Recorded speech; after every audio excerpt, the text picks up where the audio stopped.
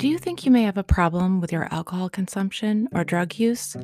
Are you thinking about quitting and want to know what all the sober hype is about? Whatever the reason, I'm so grateful you're here with me today. My name is Sarah, and I am the creator and host of Sober Gratitudes. I once was an active alcoholic, and after decades of failed attempts to control my drinking, I finally reached out for help. Letting others help me is why I am here today, living a life I never thought possible. The suffering of my past was the catalyst I needed to find recovery and be receptive to healing. I created this podcast out of the desire to recover out loud and, with the help of my guests, show you how a better life is possible after addiction. Whether you have been here before or you are a first-time listener, I would be so grateful if you would take a moment to write a review on Apple Podcasts so that it can reach more people who may be struggling. Together, we can help those in need. You can also reach me at sobergratitudes@gmail.com with any questions or comments. Thank you again for dropping in today, and welcome to Sober Gratitudes.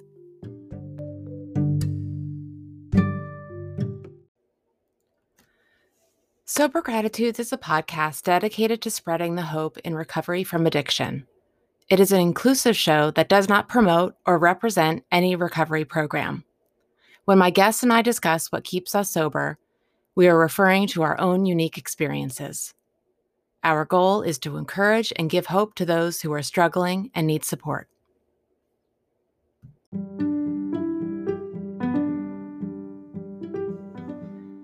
Sober Gratitudes podcast is proud to come together and partner with Valor Fitness Clothing in our mutual mission to support and encourage the recovering community.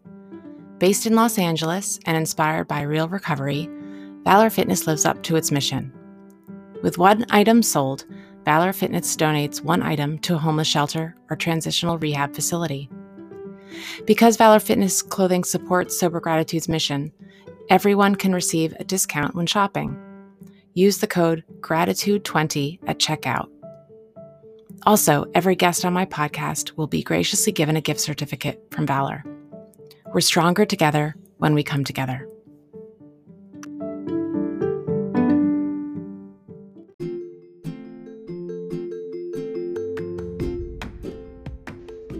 Hi, everyone. Welcome to episode 12 of Sober Gratitudes. My name is Sarah, and I am your host. Today's guest is Dan. He has been in recovery for alcoholism for over 10 years. He is also a licensed clinical supervisor at Caldwell Counseling Center in Houston, Texas. He shares with us how he always felt very different as a youngster and how drinking alcohol helped him to feel normal and more accepted. We also discuss how sobriety turned his life around and helped him find purpose. So enjoy the show with Dan. Hi, Dan. Hi, how are you? Good. How are you? Welcome to Sober Gratitudes. Thank you. Dan, who has been in recovery for 10 years, is also a licensed chemical dependency counselor and certified clinical supervisor in Houston called the Caldwell Counseling Center, and has been a part of the recovery community for more than a decade. Dan, you've got quite a background in recovery, and I'm sure your experience is quite useful in your profession. Oh, absolutely. It really does help. I feel like, you definitely don't have to be a person in recovery to be a substance use counselor, but it doesn't hurt. Dan, I want to hear about your experience are you in recovery for alcoholism? I'm recovery from everythingism. Okay.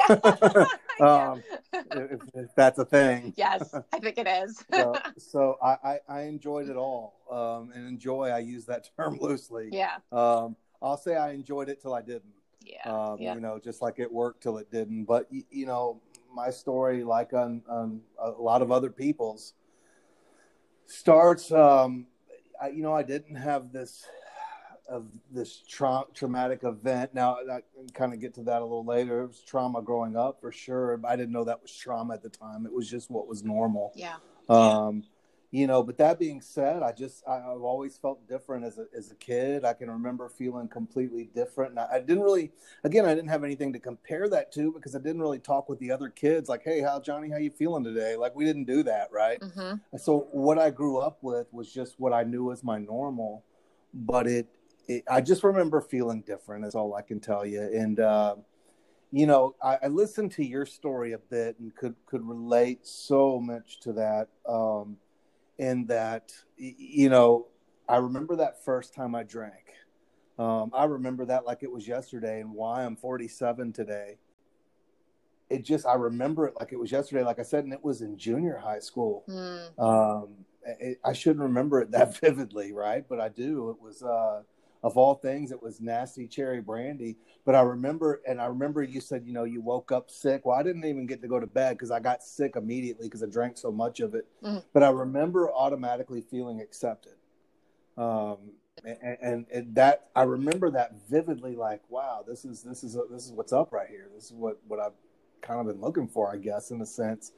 And now, when you say accepted, I'm sorry, when you say accepted, do you mean accepted by other people or by kind of peers? Self-acceptance? Well, both, really, okay. I guess. Mm-hmm. I think more so with peers, which allowed me to have some self-acceptance. And it just progressed really rapidly from there. It was, a weekday, this happened. And then, I have an extensive history of alcoholism that runs through my family. Some drug abuse with our younger generations, myself and maybe the generation prior. Mm-hmm. But our grandparents, well, I never knew my grandparents, but I know that one of them died from cirrhosis of the liver. So, and my mother had alcohol, we'll just say alcohol concerns. Okay. But she was an alcoholic. And so she died sober, but most of her life lived in that way. So it was, I was off to the races once it started. And, mind you, I didn't really know any of that once it started. My family moved around a lot. We moved. My stepmother had a job that required us to travel. And so, I moved from Memphis to Dallas and Dallas to Houston to a little country town called Montgomery in Texas. Then I moved to Anchorage, Alaska. Oh, wow. And so it was while looking back as an adult with some coping skills, it was a great adventure. It was glad I got to do it. But at the time it was awful. It was always the new kid, already insecure. Yeah. And it's real easy for people to say, well, just get some coping skills and just like everybody else. But if you don't know and you're not taught that, how do you know? Right. How do you know how to find these? My father didn't have them. My stepmother certainly didn't have them either. She was at work, so none of us had them. And so my only way to cope with that was to go with the people I knew were getting high, drinking, mm-hmm. and hey, how you guys doing? I'm from Texas. Let's hit that or whatever. And it was an instant friendship. Yeah. So it's unfortunate, but that's the route it was, and so it was very challenging. Moving around from place to place to place. I can imagine. Yeah. Yeah. So, like everybody else, it's just as so I'll jump ahead a second and say I got sober in August of 2010. I'm sorry, 2009. Mm-hmm. And it was, I got sober in a 12-step in AA. I didn't have money for treatment or counseling. That's where I got sober. Yeah. And just like you'll hear me refer to this group often, is that book says that this is going to get worse. It's not going to get better. Yeah. And I found that to be very accurate in looking back at my life. Mm-hmm. Just chaos and out of control. Yeah. Not something it's not a big deal for me to talk about today by any means, but I literally didn't start living life till 37, a year or two in, because, I was pretty rough in the beginning, trying to figure this sobriety thing out. It's a So big change. I can identify with that because I got sober at 39 also. My last drink was in August of 2012, although I did enter a program of recovery in May of 2012, and slipped a couple of times until my last drunk, which was the evening of August 19th. And, at 39, I've lived, such a long life of not oh really living the right way. yeah. So yes, I get it, how the first couple of years of sobriety, you're kind of being born into this new skin, and it feels strange, even though it might be a healthier skin, because you're learning new tools regarding, coping with life and, self-esteem and things of that nature. Um, but it's still, even though it's a good thing, it's still real. I Well, understand the it's a word great thing, squirrely. but Yeah. it's definitely difficult, weird, and foreign. Yeah. All of those things. You had mentioned that well, first off, I had enough desire chips to shingle a roof, so I didn't come in one time and get it. And I know people that do, and God love them, man. I'm happy for them. I see it every day. Yeah. Right. That just wasn't my route. It took me. I probably tried for 10 years Okay. before at least I say that, probably more like 7 or 8 years. Okay. But I truly, I tried, and you had mentioned, and you had said in your story that you thought you were cursed, and man, that hit home. I'm like, that's exactly how I felt, like I was born without a rule book. Yeah. Like everybody got these rule books at birth, and my doctor was on a coffee break or something. I don't know. Yeah. I missed the manual. Let's just say, I get right? it. Yep. So, I remember you said something about, when you started drinking, you just couldn't stop, and that was the same with me. It just never, drinking was always a problem that led to other problems that just, one on top of the other. And it was always, I can remember waking up and drinking and being like, man, if I drink you, you'll kill me. If I don't drink you, you'll kill me. Like it was just, it was I tell my clients today, like, the mental obsession, and this is where it does, in my opinion, help to have this experience. I'm like, I just can't give that to you. There's not words for me to describe that in fairness and have you really truly grasp that. Like, when I'm talking to families, if you've never had that mental obsession, it's very difficult to define. But if you've had it, you know exactly what I'm talking about. Right. And it's a crazy psychological just weight that it's for me, it was unbreakable for 25 years. It was, it was bad. And then getting drunk led to doing dope, doing pills, doing whatever, just doing something. So every time it was, it was only fun for a few years, if I really am being honest. And then for 20 of those years, it was really a nightmare. I'm not going to pretend there wasn't some good moments in there, because I'd be silly to say there wasn't. But they were so far and few between. It was just it was really not a very good existence. Yeah, something resonated with me when you were just sharing, Dan, about how the psychological, the chaos that goes on when you're in active addiction, whether you realize it or not. But when we finally get sober and we put down the bottle, we're losing that crutch, but we're also losing that, I guess, that other voice in our head that we're so used to battling it out with. And I know, like, I don't have a PhD. I just have life experience, and I know that how easy it can be for the more we live, like, as a victim, as battling it out with someone, whether it be like a spouse or a friend or a parent, or with that other voice in our head, that alcoholic voice in our head. It's hard to break free of that, especially if we've done it for so long. And so that leads me to ask you, like, you also mentioned that you had about 7 years of trying to adapt to this program of recovery. Mm-hmm. What was it?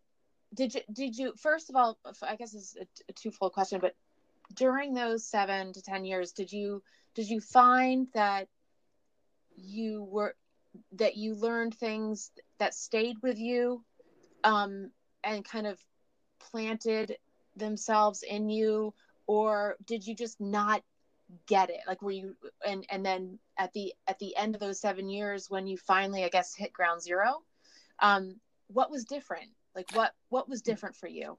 So that's a great question. And so for me, it was both of those things. I didn't get it at all.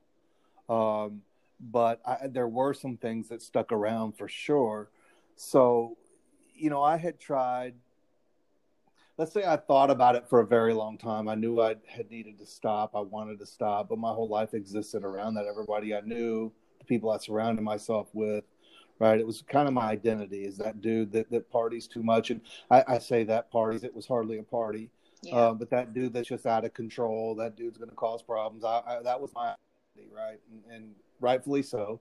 Um, so I had gone to, I had a family friend sober up from heroin use. And I was able to, I tried to get into some treatment through a girlfriend at the time.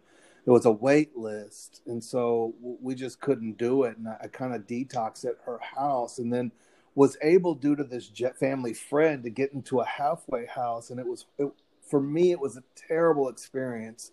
Um, and I don't want to discredit sober living homes because they're phenomenal. My Right. experience was this was just it just wasn't the fit I needed before. If I'd gone through treatment, it'd be a different story, but I didn't. Long story short, I left in 4 days. And, that was one of the first times I had tried.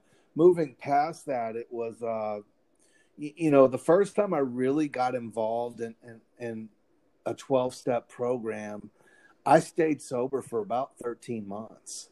But I didn't do any of the work. I got Mm-hmm. through, I think, like a part of a fourth step and really didn't read the book. But I went to a ton of meetings because I knew that if I was there, I was safe.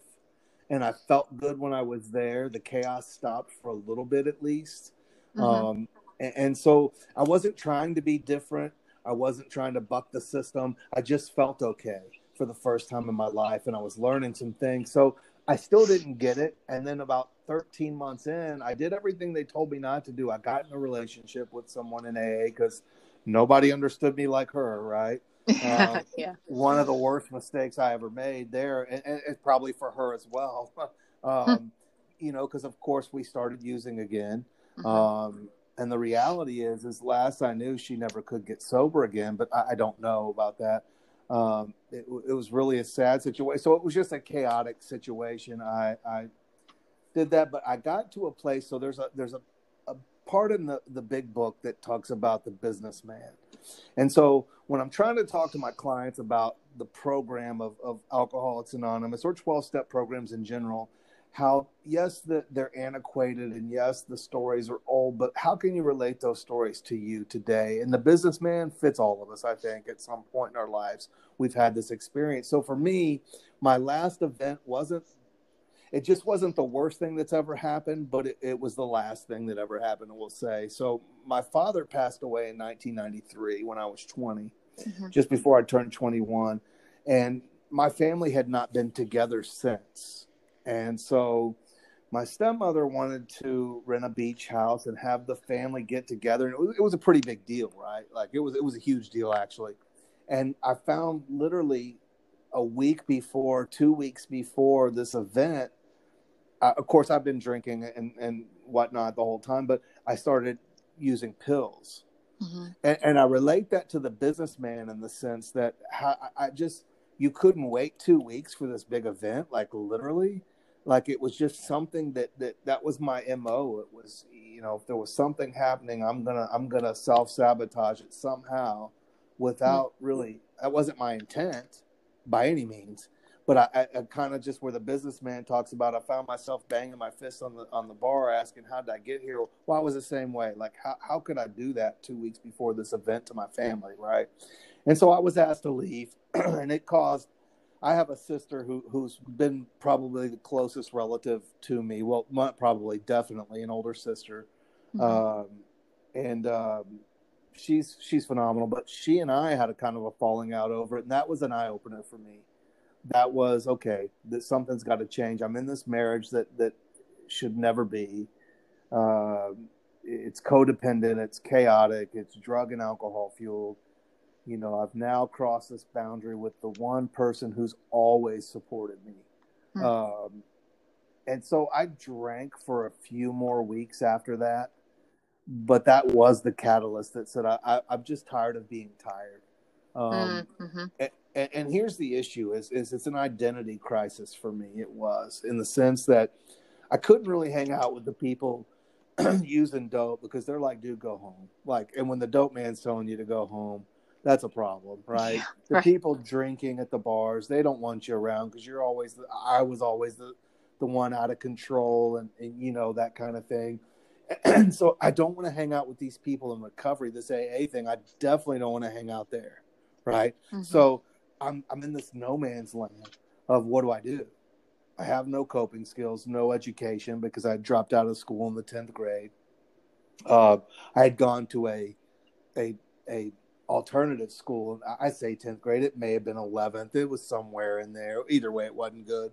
And then, you know, I decided to dive into this 12-step program. I'd gotten a GED before that, and moved on. But long story longer, I got engaged. I said, if I'm going to do it, I'm going to at least give it a try. And I became that dude. I became the AA guy, which I didn't want to do, but I didn't have any options until I could find my own identity. It taught me how to find me. For that, I owe my life. Yeah. And you know that Mhm. I get that. And I know some people who are new in a program of recovery, or not having worked a program of recovery, when they hear about steps, and they think, oh, it's this awful experience. And it's really about self-discovery, and I know that that's been my experience, that I know that Absolutely. I did not know who the heck I didn't know that I didn't know who I was. Right. And so it was just such a beautiful transform experience, um, albeit emotionally difficult at times, to really uncover the true Sarah, the authentic Sarah, the woman the person that I was meant to be here on this earth. And once getting to that place, having the confidence about being that person, then you can go ahead and live your life. And I think that's why a lot of us who have shared experiences like what I'm just sharing, I think that we just want to kind of shout from the rooftops that, it's Absolutely. just a better way. And I think you touch on something that's so true. So coming in, I don't even know if I'm going to like what I find, like, in me, right? Right. What if I don't like, I was super, super angry. Mm. I was abusive to any relationship I'd ever been in. Nothing about me was healthy. Codependent, abusive, angry. And my father was super angry, right? And I just thought, this is my lot in life. And I thought, well, what if I get sober and uncover that this is still just who I am? Like, this is me. And that scared the heck out of me, man. It was terrifying to get sober, but through that process of just learning that it's you can control some of these things as far as your anger and your things, and this is not who you are. Yeah, right. And to get through that, because I was angry, I was very angry, for a long time. And when you get to a place in recovery where you don't have to be that way anymore, where you've healed, wounds of your past that have, made you into a negative, resentful, passive aggressive person, when we get to that place, it's just such a relief, right? To not feel angry every day, to not go to bed angry about something. And oh man, it absolutely is. That's the biggest gift I think I was given is I don't have to be. I learned something. I was at a presentation recently on trauma, and the lady said, and I'll never forget this quote. She said, abnormal behavior in an abnormal situation is normal behavior. And to me, growing up in that anger and that stuff was just normal behavior.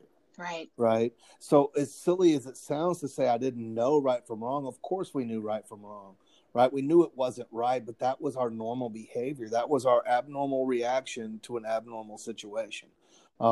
Anyway, Yeah. I'm getting way off there, but it's interesting to learn that. So getting sober. So I mentioned I dropped out of high school in the 10th Yep. grade, got a GED. You know, I end up getting a job painting houses. A sister of mine had a friend who needed a helper when I moved here from Texas, from Alaska. And, I'd never painted before. He took me under his wing. Great dude. Love him to this day. I didn't need an education for that. Mm-hmm. I did that for about 10 years, and then I opened my own painting company for about 9 years. And you don't need an education for that. I was good at my craft. It was an honest living. I made okay money. Went through that phase, but then I got some medical problems due to a number of things, due to lifestyle, family history, smoking, the whole thing. I had some painting for 37, for 20 years or whatever it was. And so at that point, I got sick enough. I had to close my business down almost overnight. Oh, wow. Right. So it was rough. And I remember driving in a car, and I was just sharing this with somebody recently, and a person I was with said, they were going to this college, the community college here in Houston called Lone Star College. And they literally were trying to encourage me, like, look, you can do anything. I'm like, all I've ever done is paint houses. They're like, no, you can't, you've got customer service experience, on and on and on. And they opened the book up and said, well, you can be a drug and alcohol counselor. Well, mind you, I got sober in August. I was in school in January. Wow. And you hear this all the time, and I still hear it from my people today, that something's different. Well, this time something was different. Mm-hmm. I just, something was different. I was either going to do this, or one of two things were about to happen. I was going to get sober, or I was going to drink till I died. Mm-hmm. And I knew that. So I chose the sober, and I went to school, and I met these professors that this field, it was everything that was supposed to happen for me. I did really well in this school. I got my chemical dependency license, and I went to work for one of the premier treatment centers in Houston, a place called Memorial Hermann Park. It was great. It trained me well. It enabled me to then get a supervisor's license and go out into a private practice. But through that it didn't just happen overnight. It was a process. I'm in my last class to get my master's degree. Mm-hmm. And I share that with you as somebody who had no confidence, dropped out of high school, did these things, but that is all a direct result of getting sober, and not just getting sober, because look, anybody knows how not to drink or use dope. Right? They know how not to get high. They know how not to get high. Don't use dope. Don't get drunk. Don't drink. Mm-hmm. Right. Mm-hmm. But it's the being in recovery piece.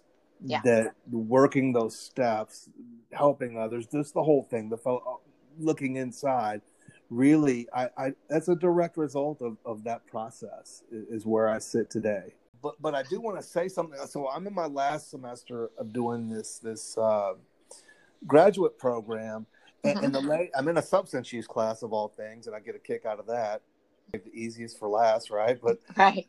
All that said for me is what she made us do is give up something that was significant this is an 8-week course, to give it up for 8 weeks. And I kind of balked at it. I'm like, look, I've done this. I've given up cigarettes. I've given up dope. I've given up alcohol. Like, I know I've worked with them for 10 years. I know what it feels like. But I said, I hadn't challenged myself in a while. I'll play along. And I gave up sodas and Red Bulls, so Coke Zeros, and I something I've been wanting to give up for a while. I drank to excess, like I do everything to excess. And right. Yep. I'm amazed at 10 and a half years sober, the behaviors and the feelings I'm talking about, like that, come back. Yeah. It's firsthand. It was, I found myself the first week, no problem. It's Coke. Like, it's not that big a deal, right? It's Coke Zero even. That was it's Coke Zero. Who cares? It's not even real Coke, right? Mm-hmm. But I find myself pulling up to a gas station thinking, well, I should just go get a Red Bull. This professor doesn't need to know. Like, who does that? Like, oh my God. Luckily I'm self-aware and can kind of chuckle at it. But then I find the obsession comes back, and I'm like, I find myself thinking about these Cokes and Red Bulls more than I should. Let's put it that way. Mm-hmm. And I'm just like, this is really out of control, how quickly those behaviors come back to you. Yeah, and that's amazing. And did you have any physical withdrawal from that? I don't think I did that at all. Uh, maybe have a headache here or there from the caffeine because I did drink a lot of it, but no, nothing too major. But again, that mental obsession of, and the rationalization and the justification of, well, it's just fine. She's a professor. She doesn't need to know. She's not. It's a Coke Zero, for the love of God. It's not even that big a deal, right? And then as I'm having this internal dialogue, I'm like, what are you doing? Like seriously, I know you recognize this. But it just amazed me. It fascinated me how just instantly that old behavior comes back. Yeah, that thinking, it's crazy. That sick thinking. Yeah. Well, go ahead. I have a question for you, but finish. Well, I was just going to say, so in the big book, it says, if we rest on our laurels, alcohol is a subtle foe. So for me, what that says is look, if I miss a meeting, am I doomed to drink? Probably not. Now, maybe the first little while, maybe. There was no telling. Today, no, certainly not. I have a whole different program of recovery I choose to do today. But that being said, if I don't do something every day to take care of myself, and for me, that's take care of my recovery, then, these behaviors do come back. And if I don't treat that, for lack of a better term, I mean, I know where that leads. Yeah. It's a daily reprieve. One thing that I just don't get, and maybe you can explain it to me, is the difference between alcohol use disorder and alcoholism. Like, is there a difference? Like, why? Like, what? How did alcohol use disorder come to being? There's a thing called the DSM-5. Are you familiar with the DSM at all? Okay, I am. So that is how we come up with diagnosis, right? And a lot of this is insurance driven, meaning you can't treat something without a diagnosis.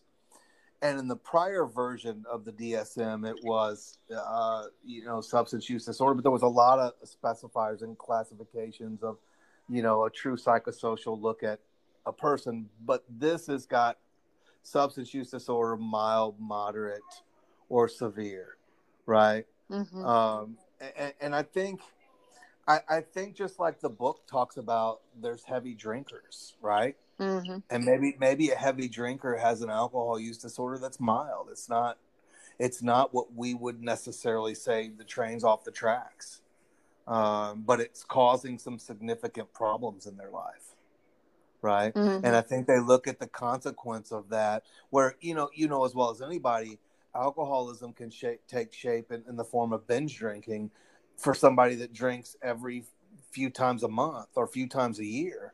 That's as much of an alcoholic as I was drinking every day. Now, people may argue that, but the reality is we all know that from the book and from the research, that alcoholism is defined by what happens to us when we drink, right? Not how often we drink. Now, how often can matter, but if I can't stop once I start, and it's causing me significant problems in areas of vocation, social, relationships, on, then that's a problem. Right. So while they're one and the same, I think it can be separated, because I know you'd mentioned in the beginning about the difference in use and abuse. And here's the reality. We kind of have a saying in our field here that 85% of the world can drink normally. Right. Hey, more power to them. I'm not anti-alcohol. Let me be clear. Right. If you can do that, knock yourself out. Right. I'm one of the 15% that can't. And I don't need you to tell me. I don't need a group of strangers to tell me. I don't need a counselor to tell me. My own experience has told me, with the help of all three of those things, that this is what you might want to pay attention to, your own experience. And I've shown myself time and time again, I'm not that person that can do that. The big book says in 1939, I believe it came out, and it said, we have an allergy to alcohol. Our brains and bodies don't react the same. Well, research has since caught up to that. And so that's absolutely right. Whether you have a predisposition or not, addiction takes place in the part of the brain that's instinctual, right? So what the big book was calling an allergy in 1939, science has caught up to that and said, yes, this is exactly what happens. So while there's people that can use dope on the weekend and hang out with their boys or their girls or do whatever and go to work and everything's fine, I don't recommend that to anyone, but that there's people that can do that. I was just never those people. And so I think there's a big difference when you start having the consequences and continue to do the same thing, you know, kind of like where we say the definition of insanity. I think that's where you kind of distinguish a difference. Thank you for clarifying that. Is there one common thread with your incoming clients, like a Sure. commonality that's really distinctive to you? Sure. It's a absolutely. And I think it's with most people in recovery. And I don't care if you're in AA, NA, CA, AAA, MBA, any of them, right? Like Mm-hmm. it's, there's one other that follows that, but I'll refrain. Mm. It's that the lack of, I feel different. I feel Yeah. different than, and self-esteem is at a low, and I don't know how to gain that. Right. So I use this as a coping mechanism. And I will say this, over the last, 5, 6 years in particular, there's just been such a rise in mental health as well. Right. So much of what I see and is one feeds the other. Right. Yep. So if I'm sober, then my mental health there's generally a co-occurring diagnosis of some kind, and that's not me trying to play armchair psychiatrist. That's just the reality. Yep. There's an anxiety disorder, a depression that sometimes we don't even know we have. Yeah. Right. And so if I stop with the drinking or the using, then that rears its head. Or if that's, if I'm in a depression, in a state of depression, what do? I want to drink. Right. I think those two things, but I think the low self-esteem and the feeling of indifference is really just I don't feel the same as everybody else. It's pretty common. Yeah, it's really interesting. Like, I mean, that feeling different, right? Like Yeah. because I certainly can identify that when anyone says, I just felt different. I don't know. I just felt different. Yeah, I know. It's feeling like an alien, right? Like that you're not unable to kind of fit into this world and you don't really understand why.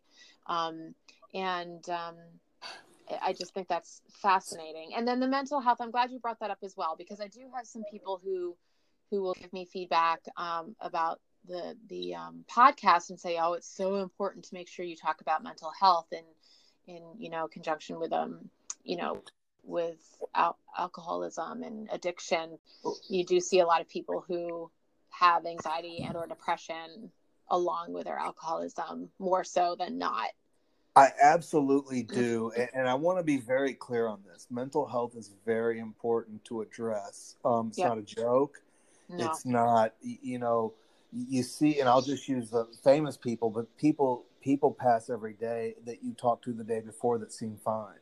Right. And this is, if I had a knock on 12-step recovery, this is what it would be is as much as we say we're all inclusive, we're very judgmental towards people with mental health issues in a lot of cases. Not everywhere, and I don't want to say everyone, but this has been my experience, and I really would like to see that change, because the reality is this: we all, yes, have depression, and for somebody or anxiety of on some level, whether it be it doesn't make it rise to a disorder necessarily. So if you don't have that, it's very easy for you to say, well, just get over it, or just tell somebody who's anxious with an anxiety disorder, oh, just stop being anxious. That's ridiculous. Yeah. Right. But if you don't have that, it's easy for you to say, well, all you need to do is work this program and that takes care of itself, but it doesn't. Right. And then you find yourself on the outskirts of a recovery program trying to figure it out. So I would say this, like, just take care of your mental health. There is no shame. The shame is in not getting the help you need if you have the resources to do it. Right. Even if you don't have the resources to do it, there are places that work with you. Like, that has got to be, which came first, the chicken or the egg? I got to quit using and drinking, but I also have to, it's really just about self-care. And I do want to, I know we're running out of time, but I want to make this point as well. You had mentioned something a little bit about finding kind of a purpose and that recovery had kind of given you that. There's this gentleman named Viktor Frankl who wrote a book called Man's Search for Meaning. And in this book, he says, he who has a why can live through any how. Now, the importance of that statement is that he survived Auschwitz, lost his family, his life work, and became this great guy in our field. But he who has a why can live through any how. If I have a purpose, right, I can figure that out. I can get sober now that I have a purpose. That sobriety's given me this purpose, and that is, I feel like, to give back and use my experience to help others. I can now live through how I can pay the debt for school. I can write the papers at 5 a.m. that, trust me, I don't want to do, right? Mm-hmm. But I owe it to the people I work with to be as educated as I can. Now, see, you get me excited talking about this. When we get into the mental health and the having a purpose, for 37 years, I had no purpose. I wandered this earth wondering, what am I doing here? Like, why? You wanted to figure out what write your next obituary. I didn't care enough to do that, right? Mm-hmm. So I never had. Being sober gave me this purpose. Anyway, that's wonderful. Yeah, take care of yourselves and figure out your why. I love that. That's a great way to end this interview. This has been a great conversation that we've had, and you've provided so much helpful information about addiction. I can't thank you enough. I know you're a busy person, so. Well, thank you too for putting on the podcast. I feel useful, when I'm doing this. I feel like my life has meaning when I'm making efforts to pull people together in this mission, to help other people. And, because we all struggle in a lot of ways with a lot of life's problems, but we don't have to do it alone, and hopefully that this podcast can convey that message to people, that you don't have to do this alone. That's right. So if you're struggling, get help. It's there. Right. Wonderful. Thank you so much, Dan. And I will make sure I put in the notes about where you work. So for anyone who is in your area out in Texas who needs to get help, they know where to go. Well, I appreciate that. And I also do teletherapy now as well. So I actually can practice in many states. But anyway, that's another story. Fantastic. Oh, that's great. That's great. Thanks for sharing that. Okay, sure. Dan. Well, thank you again. And I hope you have the best day of your life. You do the same. Thank you very much. Take care. Bye-bye. Bye-bye.